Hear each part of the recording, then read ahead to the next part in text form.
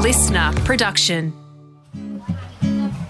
Welcome back. You are listening to episode 125 of the Howie Games, Part B, featuring swimming beast Daniel Kowalski. Let's dive back in.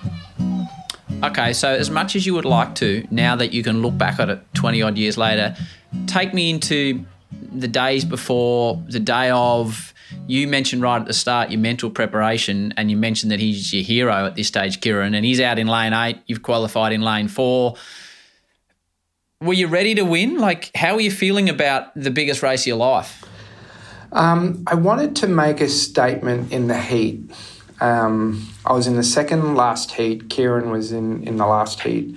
And then after my heat, I was fastest qualified to that point. And I'm swimming down, and one of the team coaches comes up to me and says, Kieran's going to miss out on the final. And so straight away I've got this, yes, that's an amazing thing, I'm going to win. And then the other thing's like, if a defending champion and world record holder's not in there, there'll always be an asterisk.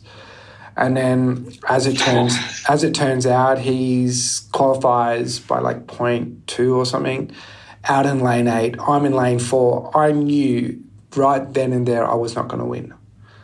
And this is what I mean by I was a good swimmer, not a great swimmer. Pretty much my entire international career, Kieran was either in the lane next to me or he was within sight. And the way you explained it before, we had a way of swimming the 1500 where we broke the backs of our competitors in the first 100.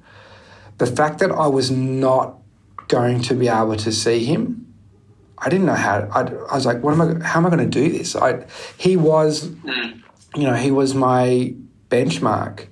And for me, that rattled me to the point where I obviously didn't recover mentally. On their block, Kieran rolling forward just a little bit. And they're away, missing it slightly across in 6th, the Italian Brembilla. Doesn't matter all that much. Well, look into the crystal ball. What about the tactics? Well, I don't think, looking at this first 25 metres, Kieran's going to do exactly what he's always done. He's taking it out hard, and Daniel's going out with him, which is a little bit of a surprise. He normally likes to stalk and then come from behind Daniel. That's been his tradition and the trademark of his racing. Perkins definitely a front runner. But the excitement started to build amongst athletes from other sports who were talking a lot about the race and how they wanted to try get in to watch it or where they were going to watch it. My parents, unfortunately, didn't get to the Olympics, so I thought I'd call them for some avoidance of what was actually happening. And my family are like, we've got all the television vans out here and we're actually going to have a barbecue because it was a Saturday morning in Australia when it was on, and they were going to have a barbecue for all the camera crew that were there, and so that just made me even more anxious. And also in the back of my mind is we still haven't won a gold medal in the pool. And then the biggest thing is Kieran is Kieran. He is the king, and I have to overcome that. And so in my mind, I'm thinking he's playing mind games with me. As I tell you, Perkins is going quick, and he's looking to me like he's going to go around 14:55 to 15 minutes. And if that's the case, then Daniel's going to really have his work cut out, and it is going to live up to all its expectations. The showdown that we wanted, we hoped for, is slowly unfolding and building right before us. It's been interesting over COVID. I've heard him do a couple of interviews, and his memory of how things happened to mine are very different, and I think that's a reflection of how I approached it mentally and where my head was at. And so the period between heats and finals was not the way you want to prepare for an Olympic final. 200 metres to go. Kieran Perkins is out by 15 metres. Smith is second. Kowalski is third.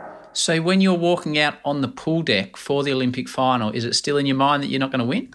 And this is the interesting thing, right? I walk out onto the pool deck for the 200 freestyle final on night 1. It was the last event of the night. There were only our support staff were in the stands because obviously everyone had gone back to rest and so forth. And when it came to introducing my name, I freaked out so much when they started the introductions, because as that 9-year-old kid and watching LA, I remember the way they did it, and now they're doing it for me first in French and then in English, and I stand up and I wave like I know everyone in the crowd, and there's no Australians in there.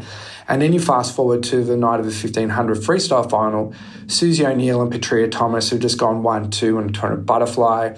Pretty much all the swimmers had finished unless they were swimming in the relays. We had other athletes from other sports in the stand, other Australian athletes. And then I felt like half the crowd were Australian. There were so many flags. I was so scared. I didn't want to be there. I wanted to be that 9-year-old kid in my lounge room again, because that's when it was fun. That's when it was innocent. And I was so scared. It's a very honest and open thing to say. It's very hypocritical of me in my role to not be open and transparent about my experience. I couldn't have done this for a number of years. And I think coming to terms with who I am as well was a big part in being able to come to terms with my results as well. Coming down to complete 1400, Kieran Perkins is well clear. Smith is second, Kowalski is third. And he's got a lead of about 20 metres. Daniel's got to get the bit between his teeth. We can go 1-2 here. Come on, Daniel. Fight for that silver, son. But Kieran Perkins, stand and salute Australia.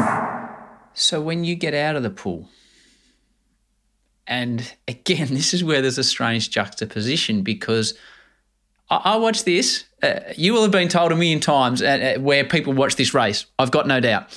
And I'm about to tell you where I watched it, and no one will have told you they watched it from there. I watched it from the Cardboard Box Backpackers in Windhoek, which is the capital of Namibia, which is the country north of South Africa on the west coast. Wow. It was, I think it was late at night, because I reckon I'd had a few beers, but the entire coverage, you know, the traditionally it's been Channel 7 in Australia. They focus on the Australians. I'm going to put you on the spot. I'll ask you, do you know who Namibia's #1 Olympic athlete of all time is? Frankie Fredericks. Frankie Fredericks, silver medalist. So she was wall-to-wall watch Frankie Fredericks doing, but he wasn't a swimmer. He was a sprinter. So they showed the swimming because he wasn't competing at that time. And I can clearly remember, Dan, and this comes back to what I said to you at the start, I can clearly remember thinking, geez, I hope he gets out of the pool, my man, and that's who you were in my mind, and he's pumped with his performance. And since I've got older and talked to Olympians, I realise that's not often the case. So for me and the rest of the community, we're like, wow, he's an Olympic silver medalist. Bloody great job. How is it for you? You are seeing the best of the best. You are a superstar, Kieran Perkins. Save at the moment, Australia. And look at Kowalski coming for the silver. Go, Kowalski coming after Smith will bring Perkins in. About 15 metres to swim. This is rare gold. The best kind of gold. Perkins goes in first. What a great win. And a race for second. A race for the silver. Smith and Kowalski. They come down to the wall after 1,500. Yes! Kowalski got it. Another Quinella, if you don't mind. Daniel Kowalski obviously disappointed, and Kieran straight over to him. What sportsmanship. No shame in that. Two superstars of Australian sport, ladies and gentlemen. At that particular point in time, knowing full well the enormity of what he had achieved, I just wanted to be able to duck away and go into my own corner and deal with it. But having understood that, you've got a back-to-back champion achieve what he had, I knew that I had to hold my head high. I had to put on a brave face, to be honest with you. And the one thing that sort of gave me that glimmer of this is okay was I still got to stand on that podium and I got to hear the anthem. It wasn't necessarily being played for me in the context of when an anthem is being played, but that was my teammate, that was my friend, that was my hero who also happened to be my rival, and the anthem was being played for him, and I got to share in that experience, and that was kind of the only sort of thing that got me through from a positive point of view. And when did you let your real emotions take over? Were you in a room? Was it the next day? Was it the next week? It wasn't until we got home. It got to participate in all the welcome home parades, and I realised the enormity of the situation. You hear the stories of where people watched it, and for me, straight away, I failed. I let so many people down. And that took a really long time to sort of rationalise that what I did was something to be proud of, because in my eyes, I failed. So now your job that you have, and you said it'll be hypocritical not to talk about these things openly. Two sides from there. Do you now find yourself in a position where you're saying to young athletes that an Olympic silver medal or a bronze medal or a PB, anything but a gold medal, is not a failure? I don't like to talk medals. I don't like to talk results, outcome. I learned from my own experience that you need to recognise and respect the process, and then the outcome will happen. But one of my key learnings, and I was going to say this earlier, was I learned to recognise that people aren't going to love me anymore if I'm a gold medalist or if I come fourth. They're going to love me because I'm a nice person, and that I had the honour to represent my country. The result is irrelevant. And at the time, as you're living as an athlete, if someone said that to me, they'd probably beat it. You have no idea what you're talking about. But this is where the importance of experience, and if I can pass on anything, it's respect the process and recognise that people are going to love you for you, not for what you achieve. And on the mental side of things, if you took yourself back 25 years and could talk to yourself as far as the mental preparation goes, well, you got your hand in your heads now. I'm not even going to talk anymore. You just pick it up from there. I would just tell myself to just be, this sounds really common, but just be kind to yourself. And not get so wrapped up in what people are going to think or people are going to say, and recognise that people are still going to like me regardless of that outcome, and just to have fun. That's why you started to do it in the first place. And I lost sight of that. And I would love to have my time again. I had so many regrets. And a lot of the regrets I could have controlled. And I didn't, because I just got so caught up in things that I didn't need to get caught up in. And so I would tell myself that. So if you were Daniel Kowalski in the current Australian team competing at the 2021 Tokyo Olympics, could you still, this is not the right term, but I use it anyway, could you still slip through the cracks as far as mental preparation goes, or would there be more support around you? And would that support, now looking at it, whether it's a sports psychologist, etc., would that have helped improve your performance? The thing was, the support was there. For me, it had been ingrained that getting support was a sign of weakness. It was a sign of vulnerability. You couldn't show your cards like that. And so it was all there. And today it's all there. It's more refined. It's better resourced. It's got more, science and data behind it. But at the end of the day, we can provide all these programs on platters to athletes, aspiring Olympians, Paralympians. Unless you choose to buy into it and take up the offering, then you're going to fall through the cracks. Okay. So we talked about Kieran, and then comes Grant. So do you look at it as, you're obviously so proud of the teams you represented, as you should be. Do you look at it that you were blessed to swim against two of Australia's greatest ever swimmers, or do you look at it that you were Stuart McGill and a genius at what you did, but Shane Warne was there? And you had two bloody Shane Warnes. It's funny, I've had this conversation with Stuart McGill, and for me, I see it as an absolute blessing. I'm so honoured and proud to be a part of it, because I was in the same race as Glenn Houseman when he unofficially broke the world record at the Commonwealth Games trials in 1989. I had like 150 metres to go, but I was in the pool, and then I watched him and Kieran go 1-2 a few weeks later in Auckland. I knew who Andrew Boyd Charlton was. I knew about Murray Rose, Steve Holland. I was so aware of that. The fact that I could be a part of that was something that still to this day it blows my mind. And for me, Grant Hackett used to get thrown into my lane as a punishment when I was on the Gold Coast training. Did he? I used to lap him. Dennis would throw him in when he was being a little smart ass, which was quite often. I shouldn't really say little because he was always a big kid, but, so for me, my relationship with Grant is very different because I always felt like I was sort of like a big brother. I was never really a competitor because post-96, I never beat him again. He got fifth at Olympic trials, I think it was, in 1996.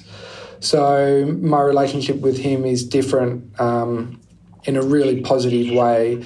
But at the end of the day, the fact that I've been a part of that legacy is pretty cool. You mentioned in the player profile, if people haven't listened to it, they should go back and listen to Dan's famous dish that he cooks now, which involved pineapple, but is unfortunately not pizza. You mentioned that one of the people you'd invite to the dinner was Kieran, and how you have a fantastic relationship with him.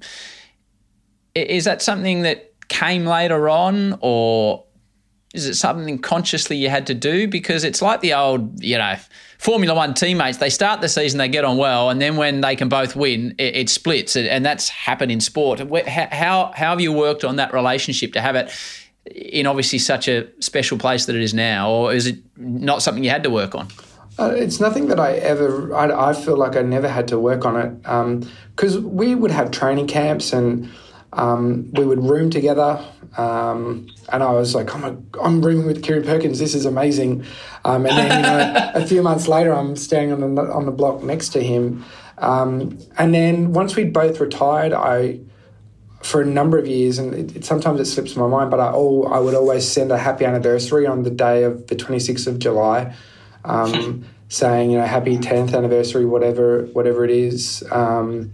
So, no, I never felt like I had to work on it. And one of the reasons, and we've never had the discussion, is I would love to sit down with him at dinner and just ask him, like, in an intimate setting, like, what was your experience like? Like, how were you able to do that mentally, and what did you draw from it or draw on to achieve that? So for me, that's what I'd love to find out. But he's now the president of Swimming Australia, which I think is an incredible thing for our sport. He just goes about his business without any fanfare. He just does it, and I just really respect and admire him, like I said, and I see him as a great friend. More of Dan shortly. We have been fortunate enough over the years to feature some wonderful swimmers on this podcast. Liesl Jones, episode 60, Ian Thorpe, ep 64, Grant Hackett, episode 82, and episode 71 featured sisters Kate and Bronte Campbell. What kind and beautiful people they are. It was an episode for the laughs, but also featured some really emotional conversations, including Kate talking about her Rio 2016 Olympic experience. It was like my world had ended and it had stopped, and it was dark and quiet. It kind of like in those movies where everything else just kind of spins around you and you remain in the same spot. And then they blew the whistle. I had to get out of the pool.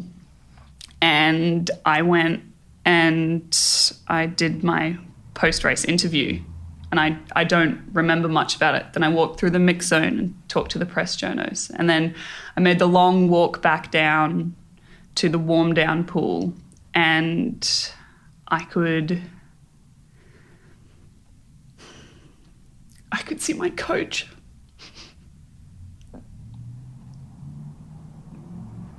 standing at the end of that pool. And sport is really interesting because when you do well, everyone knows what to do. But when you don't do well, people don't know what to do. And it was a long, lonely walk. And the first words I said to my coach, first words I said to Simon was, "I'm so sorry. This isn't what I wanted for us." That's Kate and Bronte Campbell on episode 71 of the pod. Alrighty, let's get back to Dan. Dan, we have a lot of kids, a lot of young adults listen to this show. And it started off as a podcast talking about sport, and then early days, a fella called Jake Edwards talked about mental health and suicide. And Liesl Jones went on a similar path. I've had a couple of cricketers recently, Michael Holding especially, talk about racism. An episode with Dylan Olcott that I just recorded a couple of days ago where he talked about disability, and it was an uncomfortable conversation because I didn't know the words to use. We have never spoken on this show about sexuality. And that's a really uncomfortable thing for me to say to you. Is it something we should talk about in this forum or not? Listen, I'm more than comfortable and happy to talk about it. And I think you said it a couple of times now, where it's comfortable is because people are scared to have the conversation through fear of saying the wrong thing and they're going to upset someone. And so for me, I didn't want to upset you. Is my starting point. No, definitely not. And my path to coming out was not a traditional one, nor is it something I felt like I needed to do at the time. I didn't understand why I would need to do it. But I think what, like the marriage equality vote, what that demonstrated was if you can have conversations and you can respect people's views as to why they either voted, were going to vote yes or no. You didn't necessarily have to agree with them. You just didn't necessarily have to like it, but you needed to respect it. And for me, I think conversation and storytelling when it comes to this is really powerful. So I'm more than happy to talk about it. Well, that fills me with joy because it's something I would really like to talk about with you. So was it tied to, you mentioned a couple of times and it rung a bell in the back of my head, that people will love you no matter what colour or not or how you perform. At that stage, you weren't known in the general public as gay when you were competing. So just that, is that the right word for me to use?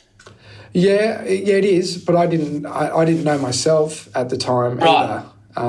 So tell me about that then. Yeah, but maybe in hindsight I did. Like this is what this is probably the thing that I struggled with the most was like part of the reason, and this is what I'm thinking after the fact is when I came out, it was like there was this release of all these sort of conscious thoughts.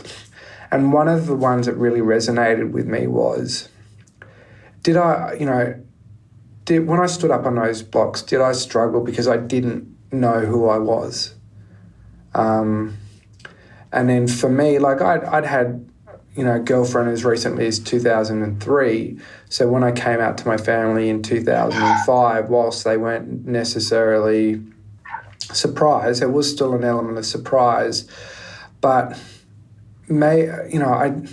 it's really hard to explain, but I didn't know who I was and didn't know myself. And then when I did come out and I felt comfortable with that, it all sort of made sense.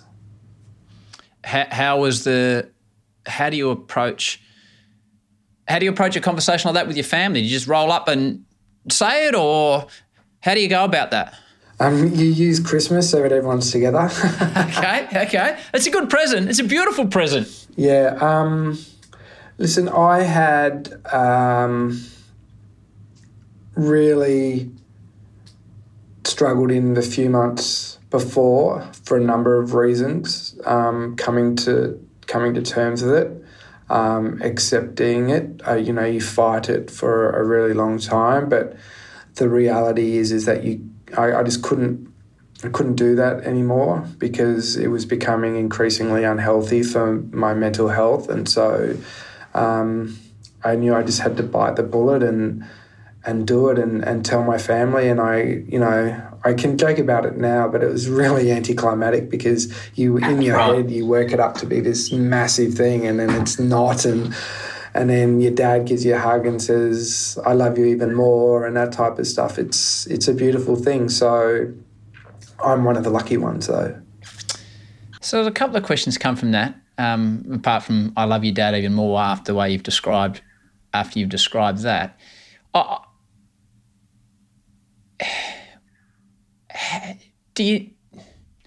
What about making it public when you're a public figure?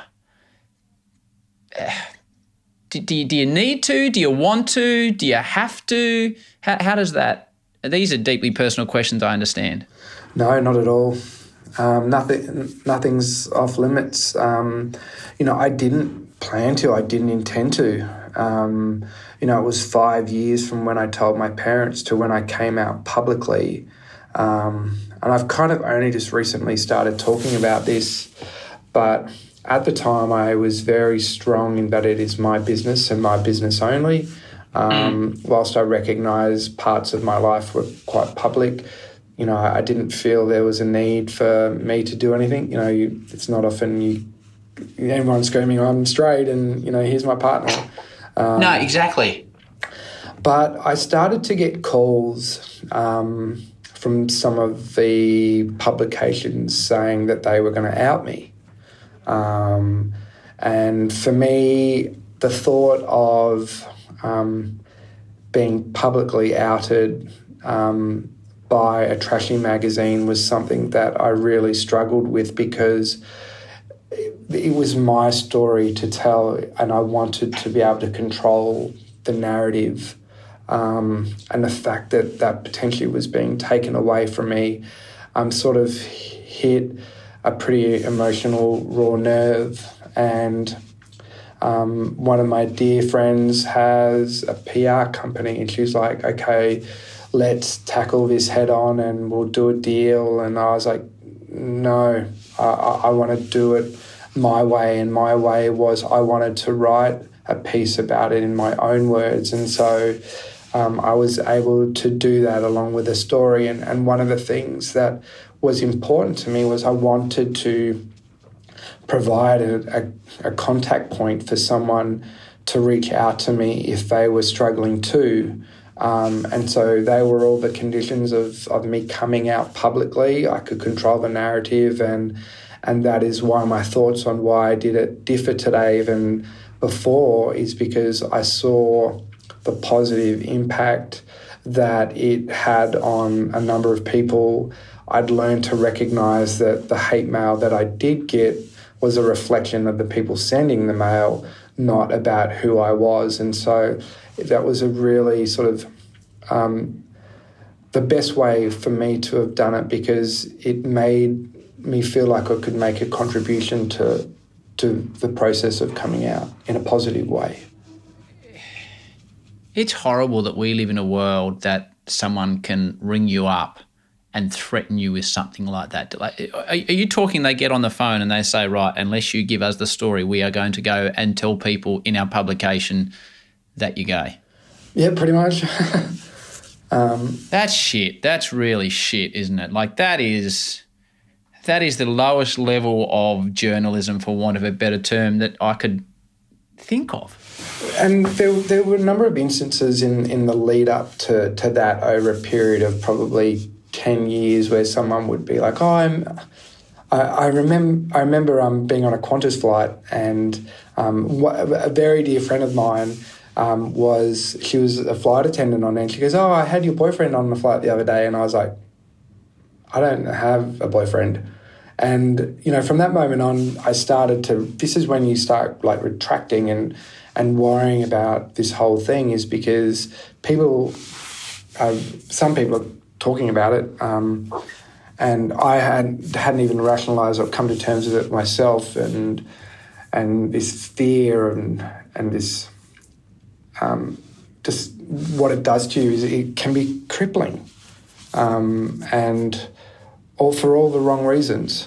And for me, that was really a trying time. And so when those phone calls started happening, I was like, nah, they're not going to do this. They're not going to control what is mine to tell. We're ostensibly a sports show. So did it affect your performance when you were swimming or not? I can only answer this in terms of, hindsight. And what I will say, it would not have changed any outcomes. I do not believe that I would have improved my performances, but what I do know is I probably would have been stronger and stood up on the blocks and been prouder of myself and known who I was. But would that have been enough to change any of my outcomes? I've always been very strong in no, and I'm comfortable with that. Your honesty provides a really opportunity to provide a really powerful message. I think that you would understand that even better than I. So I appreciate your honesty. I'll get to the last question, which I always ask, but before we get to that, a different spin on it, and this is an incredibly important question that you're in a position to answer. People will listen to this that are in a similar situation to what you were 15 years ago. What would you say to those people? I don't even know if advice is the right word, because it's such a heavy thing to say, because what worked for you obviously doesn't work for everybody. But yeah, what would you say, mate? I've got a number of things that I'd want to say. And thankfully it has stopped. But the witch hunts that go on, the rumour that people with a voice or a platform spread about trying to find someone who is gay or out someone, that's got to stop. And thankfully I think it has, because to an extent anyway. Secondly, you have to, it's not just about being comfortable in your own skin. You need to have a support network around you who you can call at the drop of a hat, or when a moment of vulnerability sets in. You're scared, you're fearful, you're worried, and not everyone has that. That's why I said I felt very lucky, because I had an incredible support network. I guess I can only talk about my lived experience, and yeah, I copped a bit of flack. Like I said, I learned to recognise very early on that is a reflection of them, but it's not me. But what I can say is this: I have worked in sport my entire professional career. Not once have I been ostracised or made to feel like I was not worthy being in a sports environment. And I say that because typically it's hyper-masculine. There are sort of perceptions that athletes need to be a certain way, and anyone who's within the system is going to be a certain way. And I feel extremely lucky that not once have I ever felt any homophobia, any backlash. And for me, that has given me a lot of strength. And to anyone who may be watching, listening, they need to know, whilst their experience will be different. I hope they can take solace from the fact that mine has been an extremely positive one. Appreciate the honesty and openness, mate. As I said, it's not something you can just sort of throw at people, so I appreciate you making it.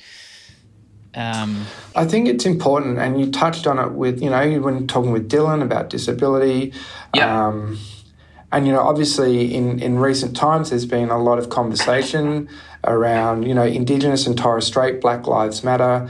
Don't be nervous to have the conversation or say the wrong thing. It's like anything in life. Unless you try it, you're not going to know what the outcome is. And I appreciate you being so open and transparent in terms of having this conversation. But that is the best thing you can do, is have the conversation. And if you say the wrong thing, well, at least you know then.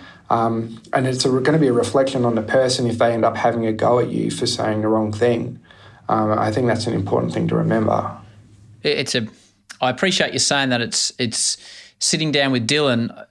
I was concerned about using the wrong words, and he says what happens is, in his situation, this is not in your situation, in his situation, he said people don't ask you questions about what it's like to be in a wheelchair, for example, because they're afraid of saying the wrong thing. So what happens is they don't ask you any questions about anything, and then you're sort of left to the side. And I never thought of it like that, and it's probably the best lesson I've learned in 120 odd episodes of this show. It's a great lesson. Yeah, he's a great man, as are you. So I don't know where your medals are now. Can you'll never look at them like I look at them, because I've explained right from the start my admiration for you, and the second best swimmer is an incredible achievement. Can you, if I'm holding that silver medal to you now, or do you ever look at it and think, geez, I was bloody good. I was the second best 1,500 metre swimmer in the world on that day. I don't look at them often, if at all. Right. But I can now proudly and confidently say that there'll be moments when something will happen, like I'll see a globe, or I'll see a map of the world, or something will trigger and I go, oh, there's only one person better than me. And that's pretty cool. But it's outstanding. Yeah, it took me it's a while outstanding. To get there. But like I said, I'm extremely proud of that now. You're now going to get the question from the big penguin, who is slightly looser than his sister, and can go off topic a bit. So we sometimes have to censor his questions a little bit. But he was fascinated this morning because he was asking me all questions about how much training you need to do, etc. But this is what he came up with. He's 9. Here we go. Hey Dan, Big Penguin here.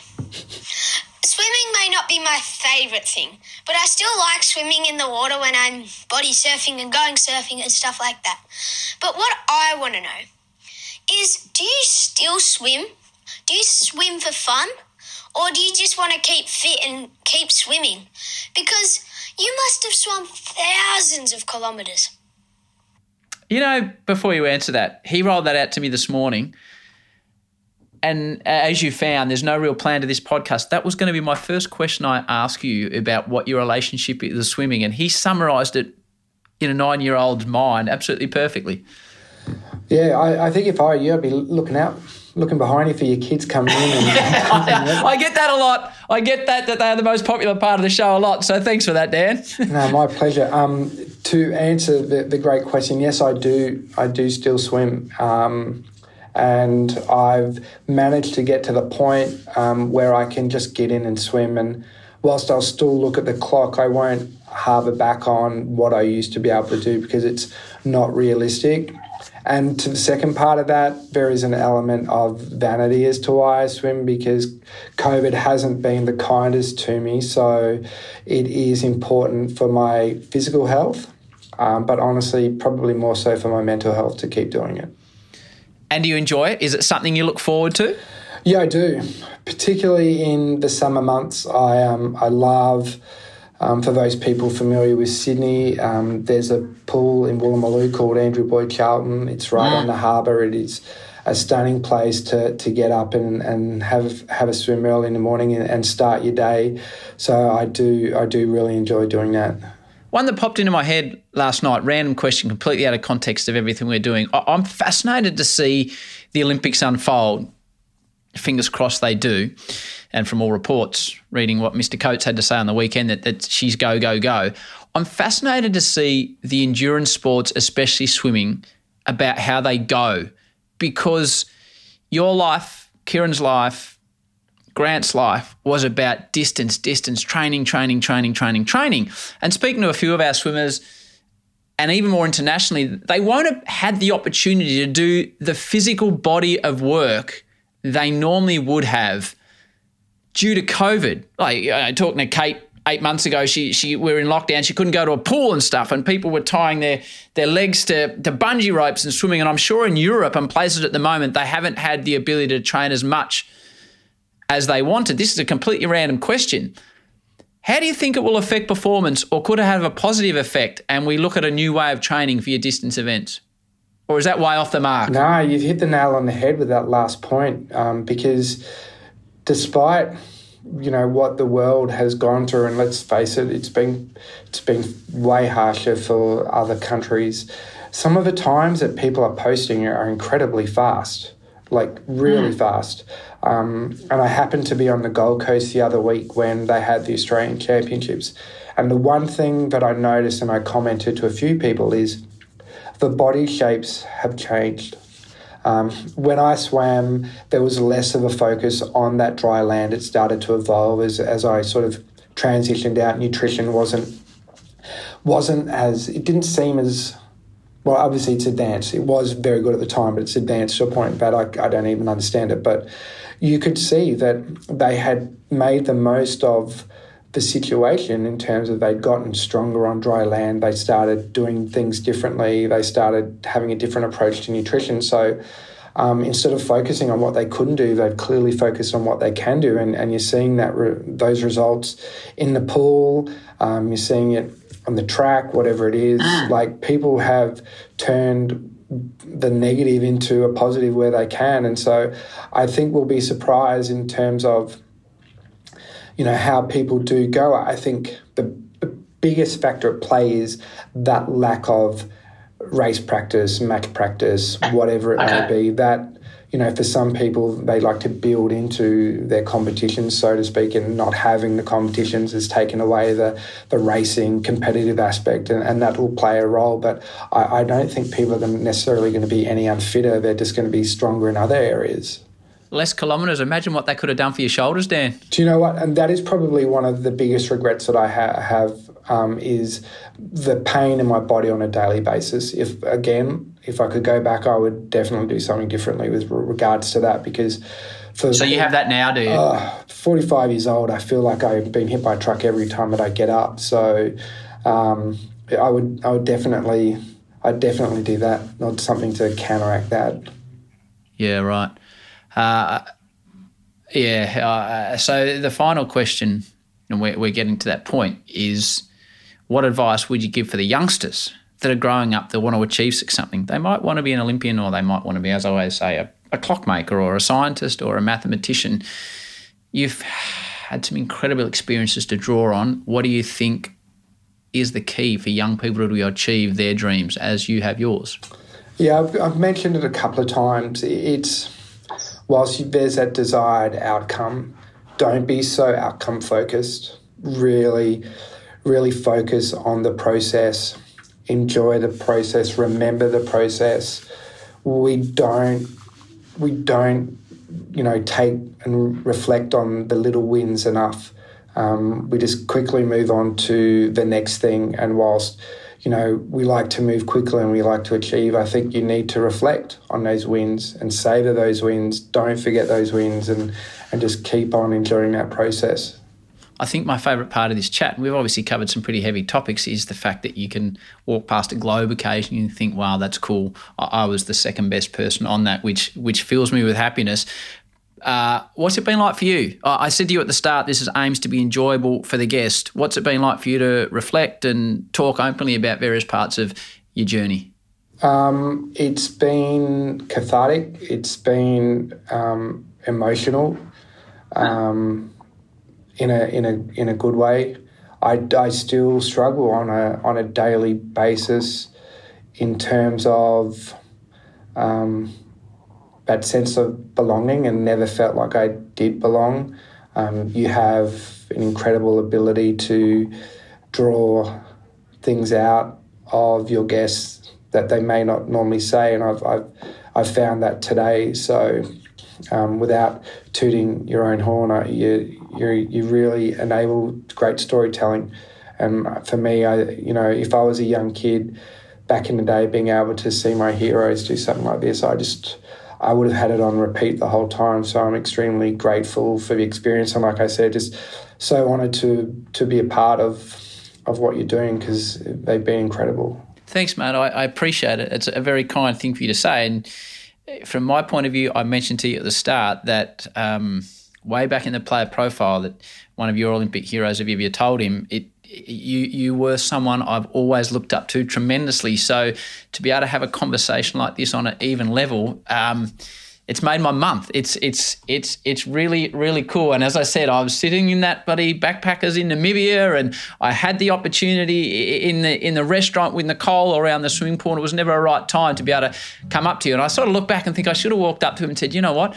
I always thought you were bloody amazing, mate. So I have always thought you're amazing. So it's been really, really, really fantastic to have you on the show. Thank you, mate. I appreciate those words, and I look forward to catching up face-to-face soon. That'd be good. It's a nice way to finish for me to say nice things about you and you to say nice things about me. Good on you, mate. Best of luck and everything. Fingers crossed for the Olympics, and it's been great to have a chat with you on the show, Dan. Thanks, Howie. Good to see you. Cool. That is an episode that I am really proud of. Not for my involvement, but for the fact Dan felt comfortable enough to be so frank and talk openly about deeply personal topics. To Dan, thanks, mate, for your trust and willingness to share thoroughly throughout the episode. It now makes me smile to think that Dan can walk past a globe, look at it, and think, wow, second best in the world. That is very, very special. Thanks to Das, who continues to challenge what we're doing on the show, which pushes it forward. And most importantly, to all of you for giving the ep some of your time. Thanks for tuning in. Until next Thursday with Dylan Olcott, peace and love. And we can do it if we try. If we try. If we try.